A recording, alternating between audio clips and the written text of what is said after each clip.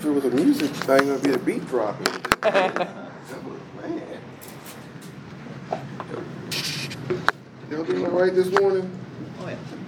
Good. I woke up looking for the Arctic Blast and it didn't show up.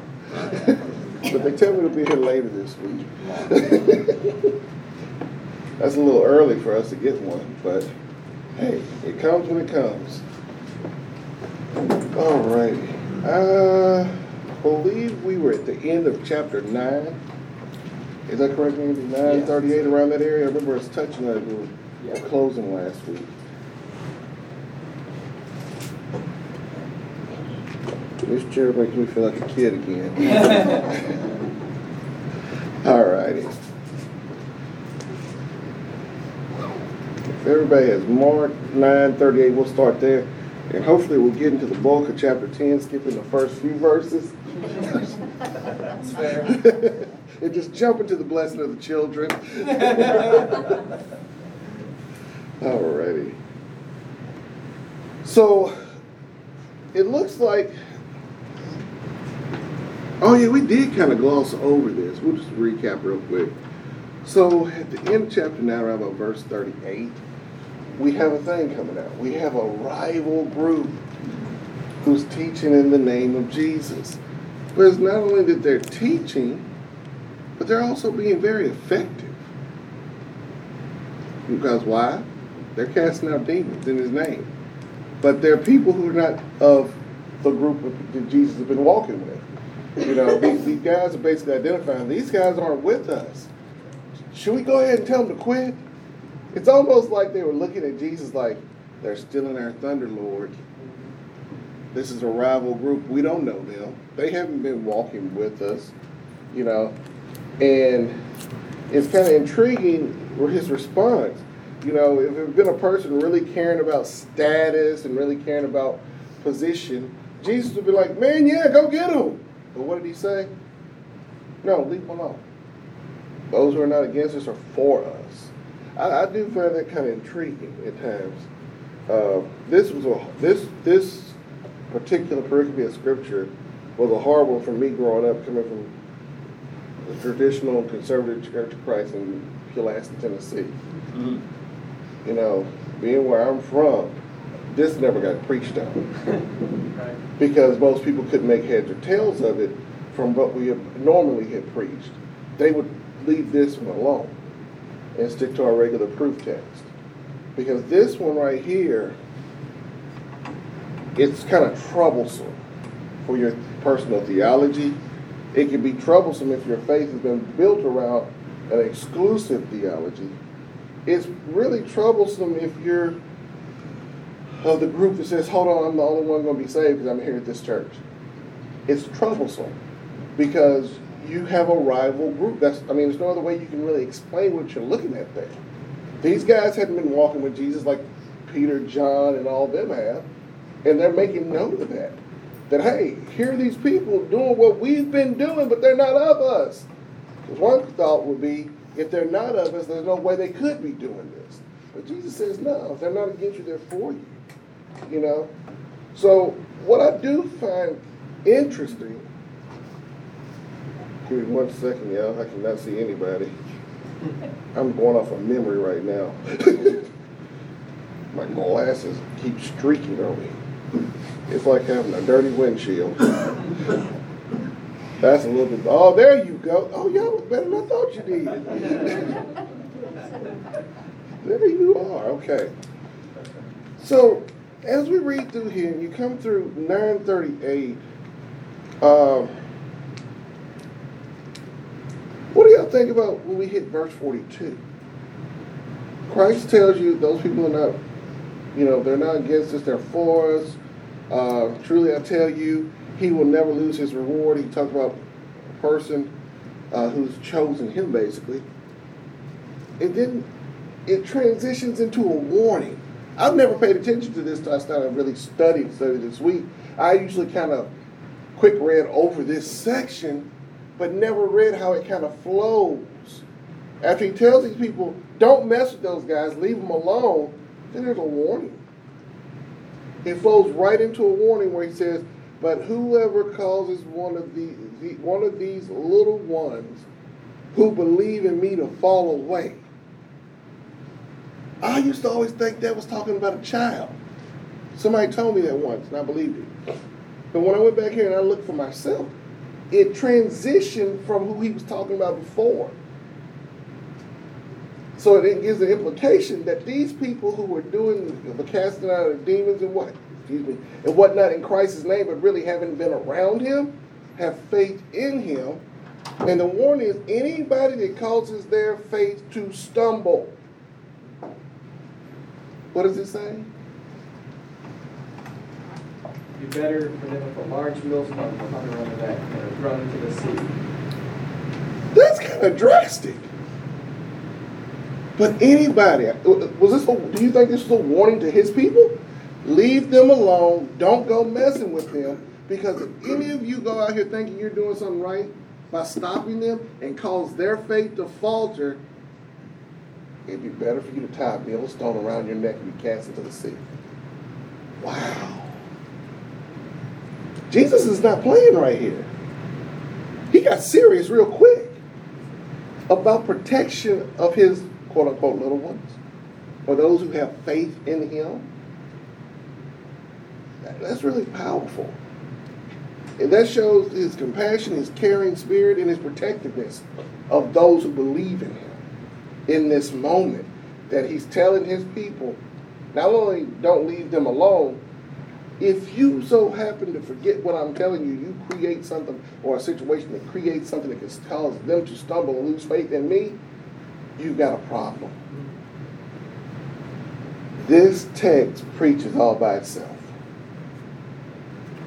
You know, as an adult, I've seen so many instances of where this is actually played out in front of me, where somebody in the church has created a situation for somebody who has faith but not of our group to lose faith because of their attitude, because of how they're walking, because of their personal theologies or their personal understandings. We have to be careful with those personal things, because sometimes because it's personal to you doesn't mean it expands over to somebody else's boundaries.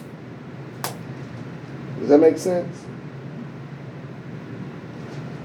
In other words, because you may think it's something right to do, that don't mean you ought to go out and try to exercise its power over somebody. That's what I'm trying to say. Because these guys were wholeheartedly about to go stop these people. They didn't see the good that was going on. They saw competition. And too many times in church, we're competing for the wrong things. We're competing for clout. We're competing for status. All I'm trying to do is, if you want to compete with me in Jesus, outlove me.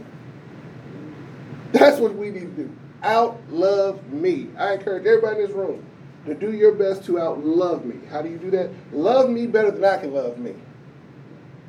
And I'm going to try my best to outlove you by loving you better than you can love you. If we put an effort like that towards one another and really compete in that aspect, the world could change.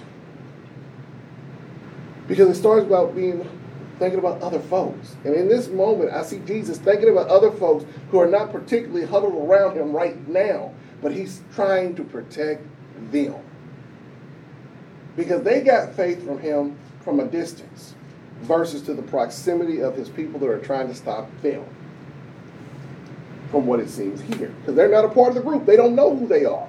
So that lets me know you're not mingling with the inner circles. You see what I'm talking about? So he's protecting the fringe people who may not be right here in the room with us, but they're there and they hear and they heard and they're believing. He's protecting those groups. I do find that to be pretty powerful in this moment. But in the warning, excuse me, does anybody have a Bible that it omits verses 44, 46?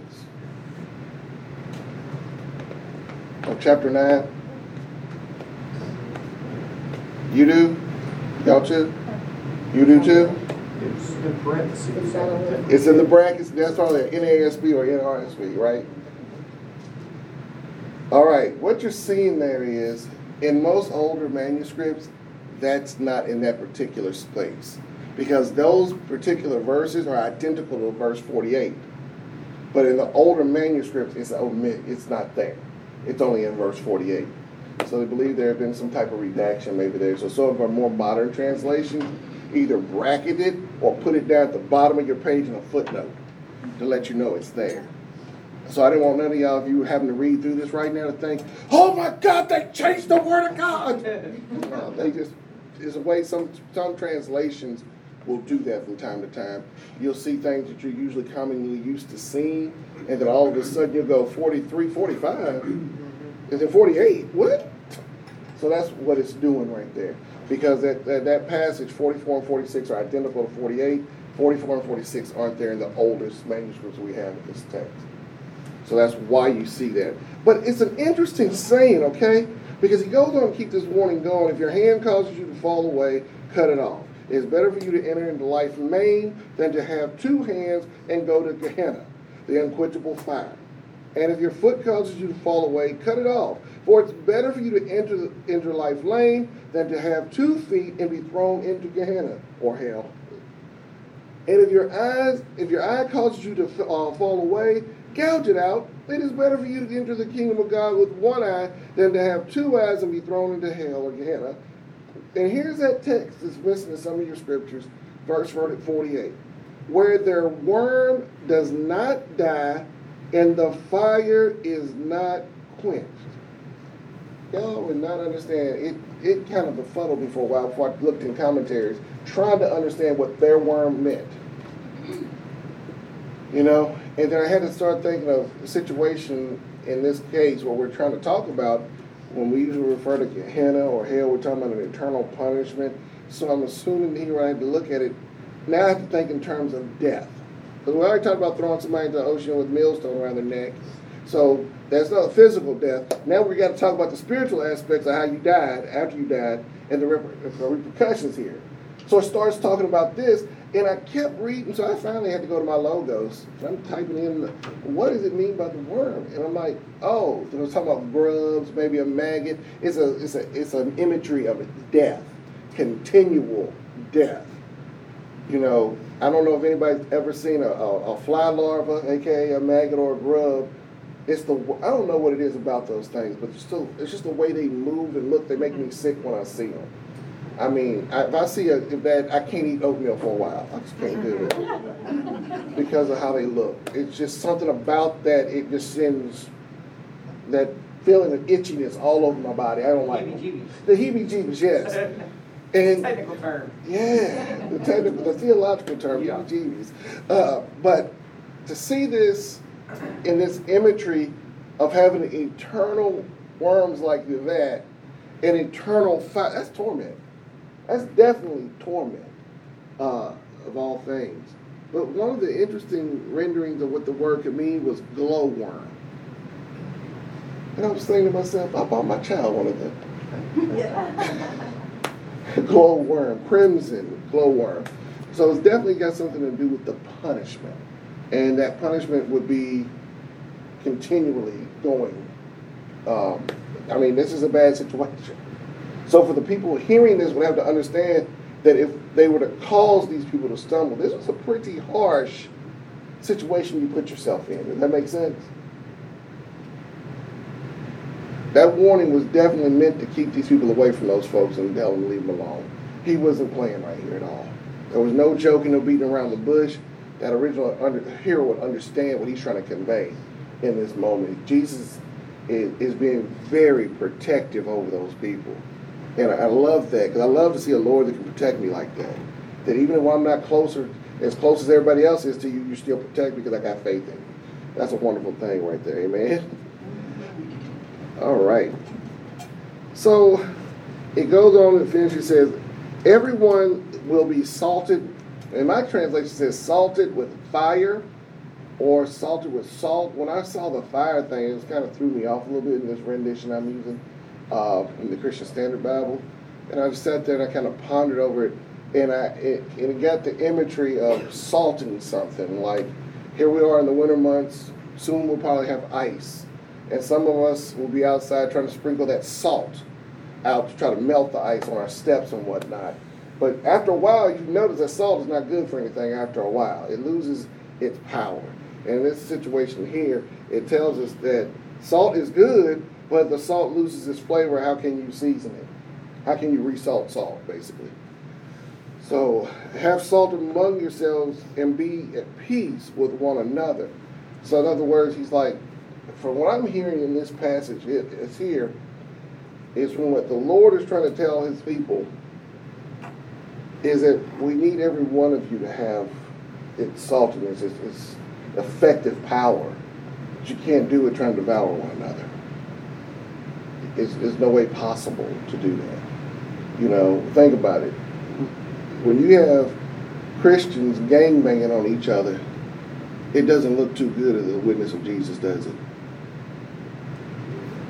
It really doesn't. I used to have people who weren't believers. The one question they used to ask me when I would talk to them and sit down and try to share Jesus with them is, why don't you agree with them people over there? They have that same Jesus. Or that people over there. Y'all all believe in the same Christ, but one of you believes that water has something to do, and one of you don't, but y'all can't get together. And this is something they actually told me, this was about 10 or 12 years ago. He said he found it funny that Christians could get along. How he put it? He says, Christians are more aptly and readily to unite under a political candidate than they are under the one true Lord that you call their true Lord. And that slapped me in the face. I'm like, wow. You kind of pegged us on that. Some of us can't agree on Jesus as Lord, but we can agree on a certain person to run for mayor, governor, or whatever else quicker than we can coming together with Jesus. And that's kind of when he said that, that kind of changed my evangelistic thrust of how I would approach situations and things, because that let me know that our saltiness, our impact was waning because of certain things we started to do. So in life as Christians, it's not merely saying I'm a Christian, but it's the character of what you're acting, what you're living out, and what you practice. Every day you live is a practice for what you're trying to be. And yeah, you're going to mess up some days, and some days you're not. You might even happen to cuss somebody out yesterday, but today you're not going to try to do that. You know, it's a step each day of progressing in life. I think I grew up with the idea that being doctrinally right was more important than living the life. Living the life was not really emphasized as much as being doctrinally right. And once you were right, you could point out all the people who were wrong. And just wonder why they lived such good lives, did so many good things. At least growing up, I felt that way. I totally understand. I grew up the same way. I'm not sure how much this is true, but it's helped me in my understanding about the early Christians. So there were 3,000 added to believers. Yes, sir. And extension. And there was a lot less than that before, but by the time Constantine had legitimized Christianity, there was like 3 million, 3 million, whatever it was. And that in the early days, people, whenever there would be a plague or something that was a threat, people would logically leave their own family members who became sick and run off to the woods so that they would not die, and leave their own family to die alone. Wow. Christians not only would not do that, but they would take care of the people who had been deserted by their own families. Yeah. And they said that they believed that Jesus had died and been risen, and they believed it. And so that was one of the reasons that they were able to, through grace, do what they did. I'm not sure how much of that is true, but I believe that, and that would seem to me to be a real difference in people that, you know, if you live on planet Earth, hey, if you die, you're not going to be risen, you're just dead. Right. But they actually believed differently and acted as if they did by taking care of people that shouldn't mean anything to them. Right. And that's actually a true statement. I've heard the same in my studies. That's where we get the word hospitality. The word hospital came from what what he just described as Christians doing, because they would do that. People would desert their family members. Christians would go take care of those people and do the best they could. Hospitality goes into the word hospital and hospice. They would care for you even when they knew it was a bleak outcome. That's what Christians started doing. They saw the care they needed to do with other people, like he was talking about. That showed other folks a whole lot about who the Christ was in these folks. Because even in dire situations where they could even possibly get sick themselves, they didn't think about that. They went and took care of folks, you know. And in some cases, it may even happen during the time of the plague. I'm not really sure, but a lot of Christians would forsake self to go help their fellow human, whether they agreed or not. Like, I think it was told me when I was studying at Lipscomb that David Lipscomb himself, in the early 1900s, when they had an outbreak of was it cholera up in North Nashville, he went every day and would get nuns. I didn't say sisters of the church, I said nuns. This Church of Christ minister would go get nuns, and they would go to North Nashville and minister to people. It actually got him sick, but he kept on helping these people because he realized they can't do for themselves. I need to do what I can to help. Even if it costs me my life, I willingly give it up for my brother or sister, or even a person who's not my brother or sister. I willingly lay it down to help the others because that's what Christ did for me. That's a lot of faith, man. That's a lot of faith. That takes a lot of Christian maturity. You know, I'm trying to get there. I can't say that I'm there yet. I'm working that way.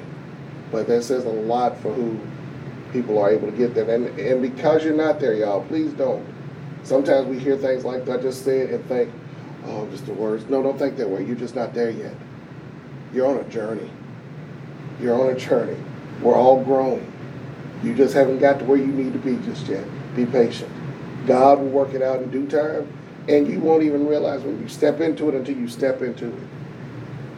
Because that's how he works sometimes. Sometimes we think it's going to be a plan that we see it. No, sometimes with the Lord, when it comes time to act, you just walk right into the role, and you fit the way he needs you to fit to work it out. And you're like, how did I get here? It had to be God. But you'll be able to function. So don't down yourself or anything like that. Understand, in due time, he'll get you where you need to be. Okay, let's go to the first part of chapter 10. Before we leave this section, Oh, I wish yes. somebody would help me to understand, because maybe they're the metaphors, I don't know. But what I'm seeing in this passage, the first, if anyone causes one of these little ones to stumble, thrown into the sea. Sea is salt water. You come down to verse 49, everyone will be salted with fire. Salt is good. Then the next three things, your hand, your foot, your eye, you're going to be thrown into the hell, which is where the fire is not quenched. But in verse 49, everyone will be salted with fire. The sea and the salt, I mean, you don't want to be in the sea because that's where the salt is, but yet salt is good. And you don't want to be thrown into the fire because that's, the fire's not going to be quenched. But verse 39, everyone is going to be salted with fire. The whole salt is good, but salt's in the sea, and you don't want to be thrown in the sea. All of those things are getting all mixed up in my head. You see the death metaphors in there. Because water to most people back then was dangerous and dark. Because they knew if people went into water, they usually didn't come out in a lot of cases. So water can be symbolic of death as well as fire. It's baptism. But as Yes, far as yes. the sea goes, they call Galilee a sea, and it's fresh water. So there's no. They would sometimes look at any large body of water, and if it was bigger than if you couldn't see across it, it was a sea. In most cases, because it's a pretty big lake. In certain areas, you can't look across. But just that metaphor you're showing there with the sea salt water, the salts, Yeah, I see what you're It's like doing. it's good and it's bad. Yeah, And the fire's bad. It's but fire- it and it's says unquenchable. We're all gonna be salted with fire? I don't even know what that means. that one, Salted with, all those words are just, ugh. the salted with fire pieces I wrestle with a lot, and I still don't understand what it means actually, to be honest I with think you. that's one of those weird translations we go into English. Okay. Yeah. The word there is probably more preserved, because Mhm. you think about or purified. Yeah, I can Because see if that. you- If you think about what he's talking about, is that, yeah, when you go through this, you're gonna be purified. That was a very common saying in those days, we're gonna be purified with fire. Yeah. It's just, I don't know, it just makes my mind kind of, Because, that the things that bring death are also you have to go through to get to life. right, The fire purifies you, and salt is what, you salt your meat to keep it, exactly. all It- it's just. Isn't there a process of using heat and fire to separate gold Metal, yeah. and some Yeah. metals? The more you go through it, the more pure it gets. Exactly. All of that stuff is just, So, and in the message, it's not a translation, right? It's a paraphrase. So it's Eugene Peterson's commentary on it. He says, in the message, he says, everyone's going through a refining fire sooner or later, but you will be well preserved, protected from the eternal flames. Be preservatives yourselves. Preserve the peace.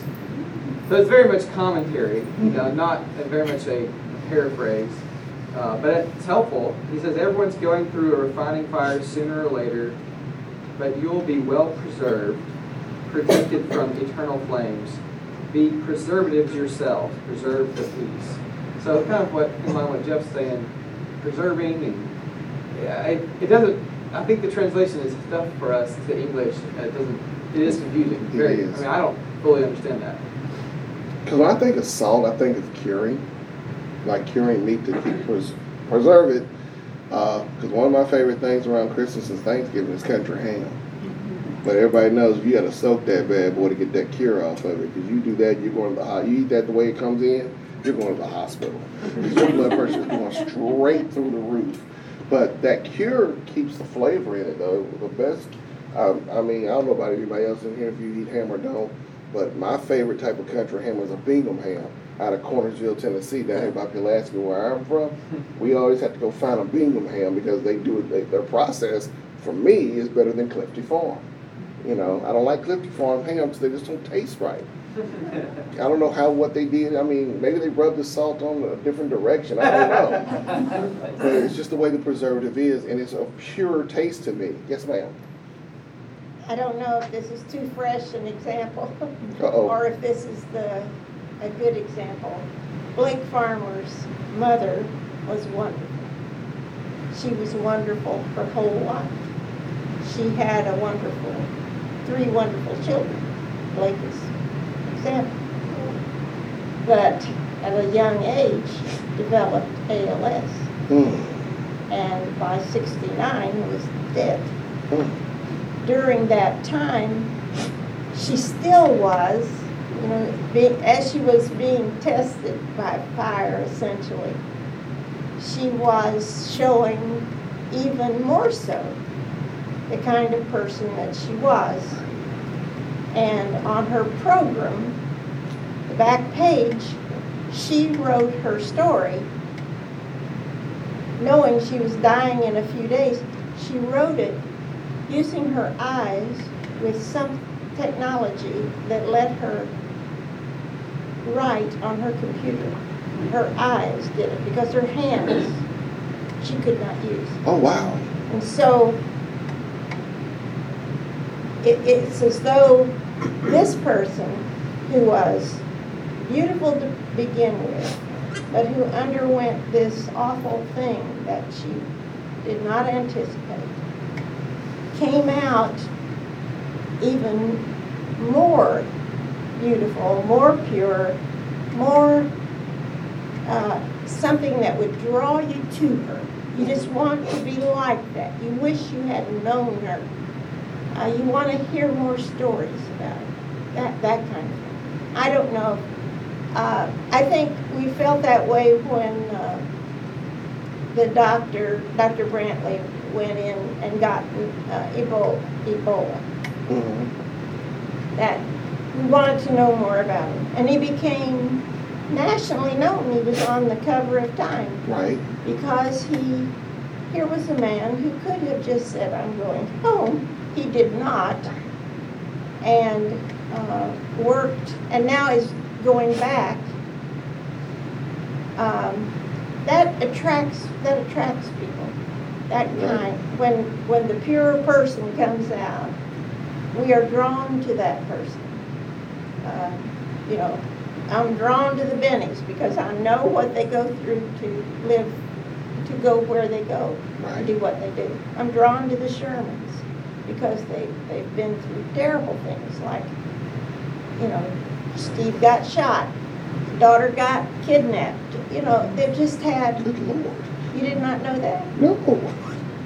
Kidnapped in Guatemala, and the whole world heard about that because of the internet.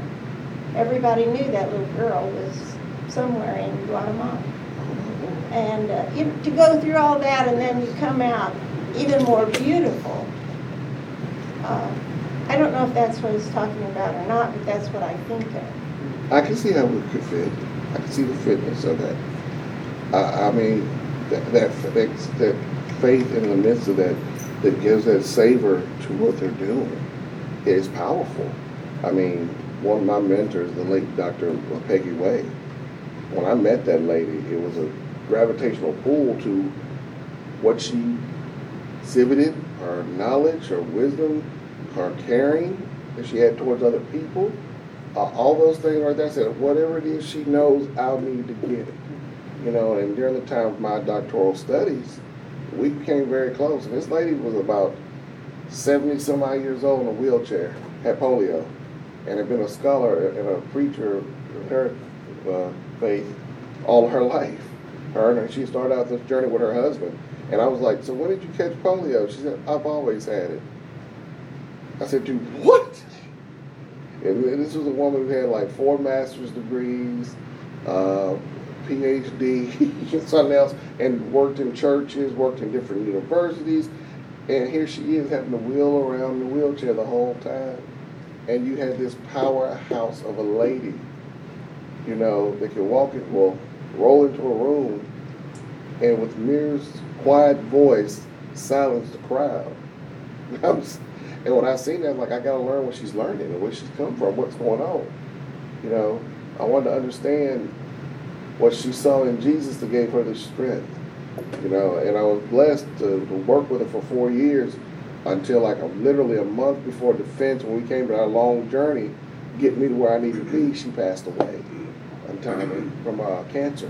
But yeah, I understand. That's exactly it. I think that salt draws people in. But we resist.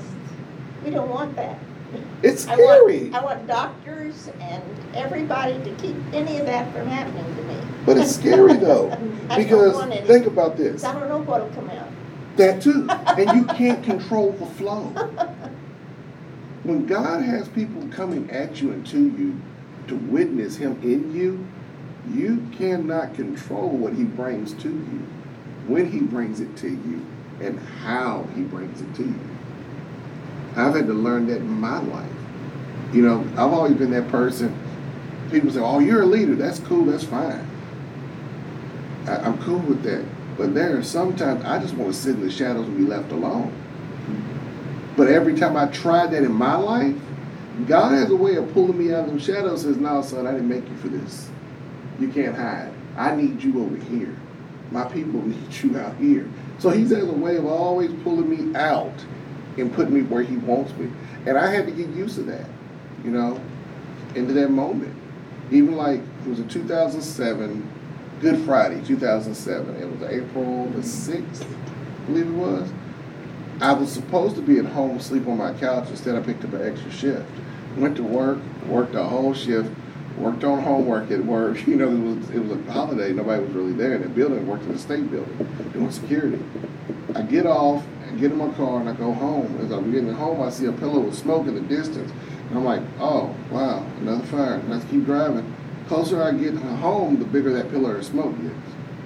The next thing you know, I realized, hold on, I can't get to my house because all the roads are blocked. So I started trying to maneuver my way to get to my apartment. Before I realized it, I said, man, this is really close to where I live. So I called my cousin and I said, hey, man, I need you to turn on the news and see if there's anything about this. I said, I'm stuck over here on this road and I can't get home. I'm trying to make it to the apartment. I had to work today.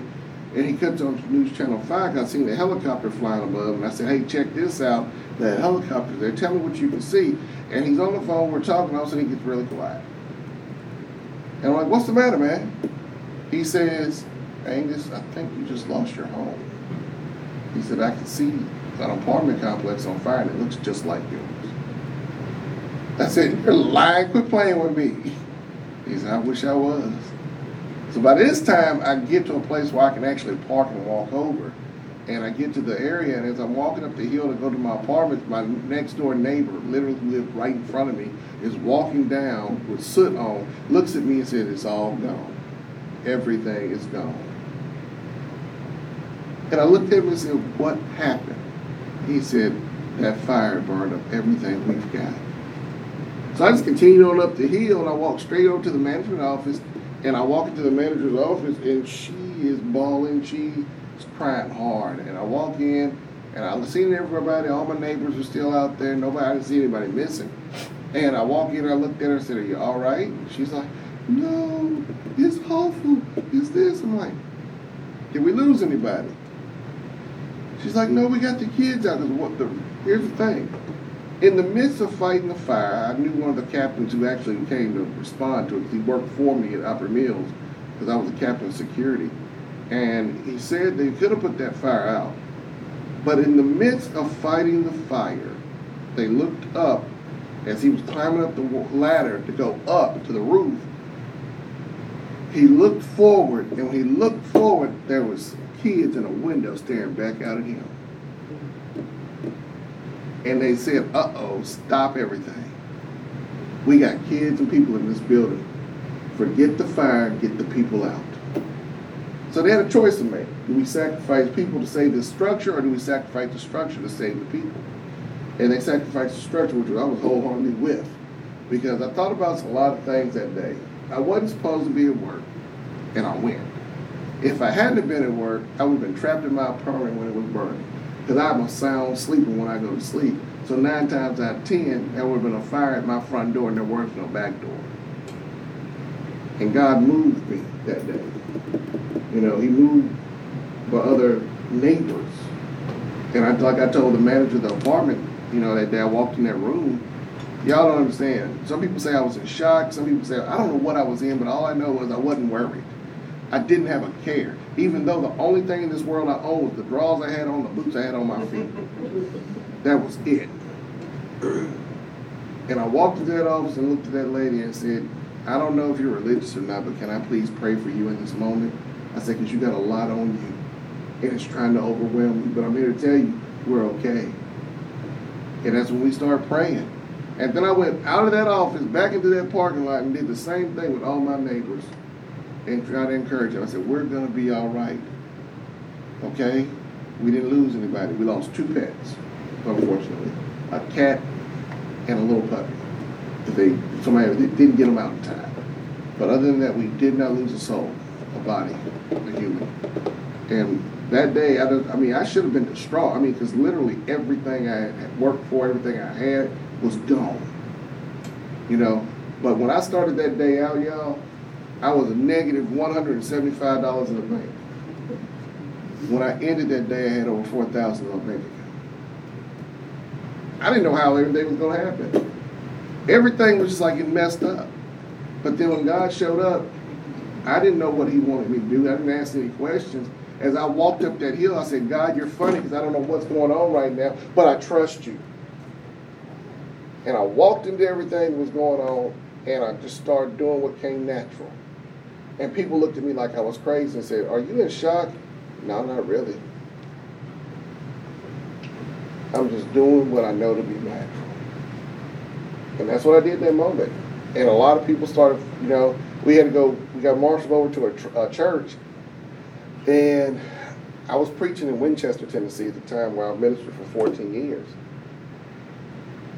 And I was sitting there talking to we marshaled everybody to a Nazarene church, and the pastor came in, and he looks at me, he said, "Sir, you all right?" I said, "Yeah, I just need some water, I'm thirsty. Been doing a lot of talking." And he looks at me, and he says, "So what do you do?" I said, "Well, I'm actually a minister like you." And he says, "Oh, for real?" I said, "Yeah." I said, "Unfortunately, though, I lost all my Bibles in this fire, so I don't know how I'm going to preach God's word. Because right now my memory is not that good." And he runs back to his office and comes back out and he hands me a Bible and says, here's to a new start. So God has a way of doing things when, it all happens. I didn't know what I was going to wear to church that Sunday. But by the time Sunday came around, I had clothes. I had towels. I had things that I needed, I had. So sometimes refining by fire is some of the greatest stuff that can happen. It's not comfortable. I don't want anybody to think that mess hurt, y'all. All that right there culminated after this happened in Good Friday. What happened 4 months before that was I was hit by a drunk driver and broke my hand in a car wreck in the middle of finals. Okay? What happens after the fire was I went through another fire at school because I was taking full-time graduate hours plus summer school. Couldn't finish the classes because all my classwork burned up. So I'm having to recreate everything that I already did just to get to turn in yet. And take these other, so I took the equivalent of 5 graduate courses, master MDiv courses at Lipscomb in a summer. That was hard. And to this day, I can't tell you how I made it except to say God was in the middle of all that. But it was something that refined me and changed my perspective in ministry and life and everything. And it was rough. Because in those fiery moments where you're salted like that, the goldenness that God is trying to bring out you bubbles to the surface. And he's able to scrape that off and put you back together again. That's what he does. And I didn't mean to take that long on this, but y'all saved me from having to talk about this divorce test. I'm getting that to Andy. That's right, I guess next week I'm just calling on you. That's you? That's you, okay. Angus, what do you think about 1 John 17? Whatever he's saying, it's so much fun. Oh, but yeah, I ain't gotten ready for that, though. I wanted to talk about Hillel and Shammai. Those guys and everything, how they help. But this was a really good discussion, right? I enjoyed this, y'all. Because those fires we go through in life, But we don't want them. we don't want them. Instead of embracing them, we don't want them. It's hard to embrace. It hurts. That pain hurts. Like there's been several times in my life I had fire like that. I've lost everything, literally. And each time that I've lost it all, I had to understand, come to the realization in retrospect, that was God moving me to the next level. So nowadays in my life, I don't have a problem losing stuff because I know it can happen real quick. And you can ask my wife. I like collecting things. So when the first fire hit, it took a lot of valuable collectibles away from me. I didn't need them, I guess, so they're gone. The only thing I really miss are the pictures of my great-grandparents that I lost. I got some of those back, not all of them. But sometimes in life, God has a way of moving things out of your way to allow you to become who he wants you to be. Because inadvertently, as life moves on, we pick up things, and those things become a status and a symbol. And sometimes those things also become a stumbling block in our lives. So he's able to move it by refining you to become a better version of you. And yes, it hurts. And sometimes, she said, sometimes we do not embrace it. Sometimes we do. But it hurts to go through those times. But remember what the Lord said, you will suffer for my name's sake. And I believe that's a piece of it. Thank y'all. Appreciate it. We're gonna record. Turn this off.